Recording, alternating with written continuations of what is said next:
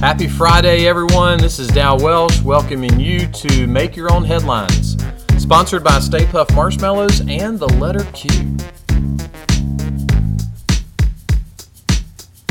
So have you ever stayed up 24 hours straight?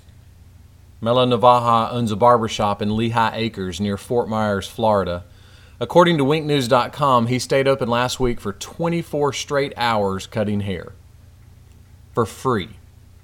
Anybody was welcome. Moms, dads, sisters, brothers, uncles, everybody for free. Now, free haircuts. Come on, what's the catch? Well, Melo was raising money for the Golisano Children's Hospital. Free haircuts for donations.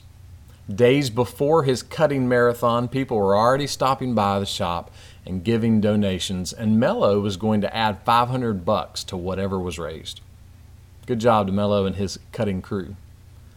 On the eve of his big night, Melo was asked how he was going to make it the whole 24 hours. He said, a couple of energy drinks and just faith. I'm pretty sure I can get it done. He might want to remember that if you put Red Bull and coffee, you will start to see noises. In his letter to the folks in Philippi, the Apostle Paul wrote these words, I can do all things through Christ who strengthens me. Now, that doesn't mean you can do anything. During the stress of 2020, I think I've developed a second bald spot, so I doubt I'll be doing any Fabio lookalike contest anytime soon. Doing all things through Christ doesn't mean you can do anything. It means you can do all things. No matter what you face, the sacrifice of Jesus, the love of Jesus, the guaranteed promises of Jesus are enough to cheer you on through all the highs and all the lows of life. There's a legend about a wealthy businessman who wanted to meet the Apostle Paul.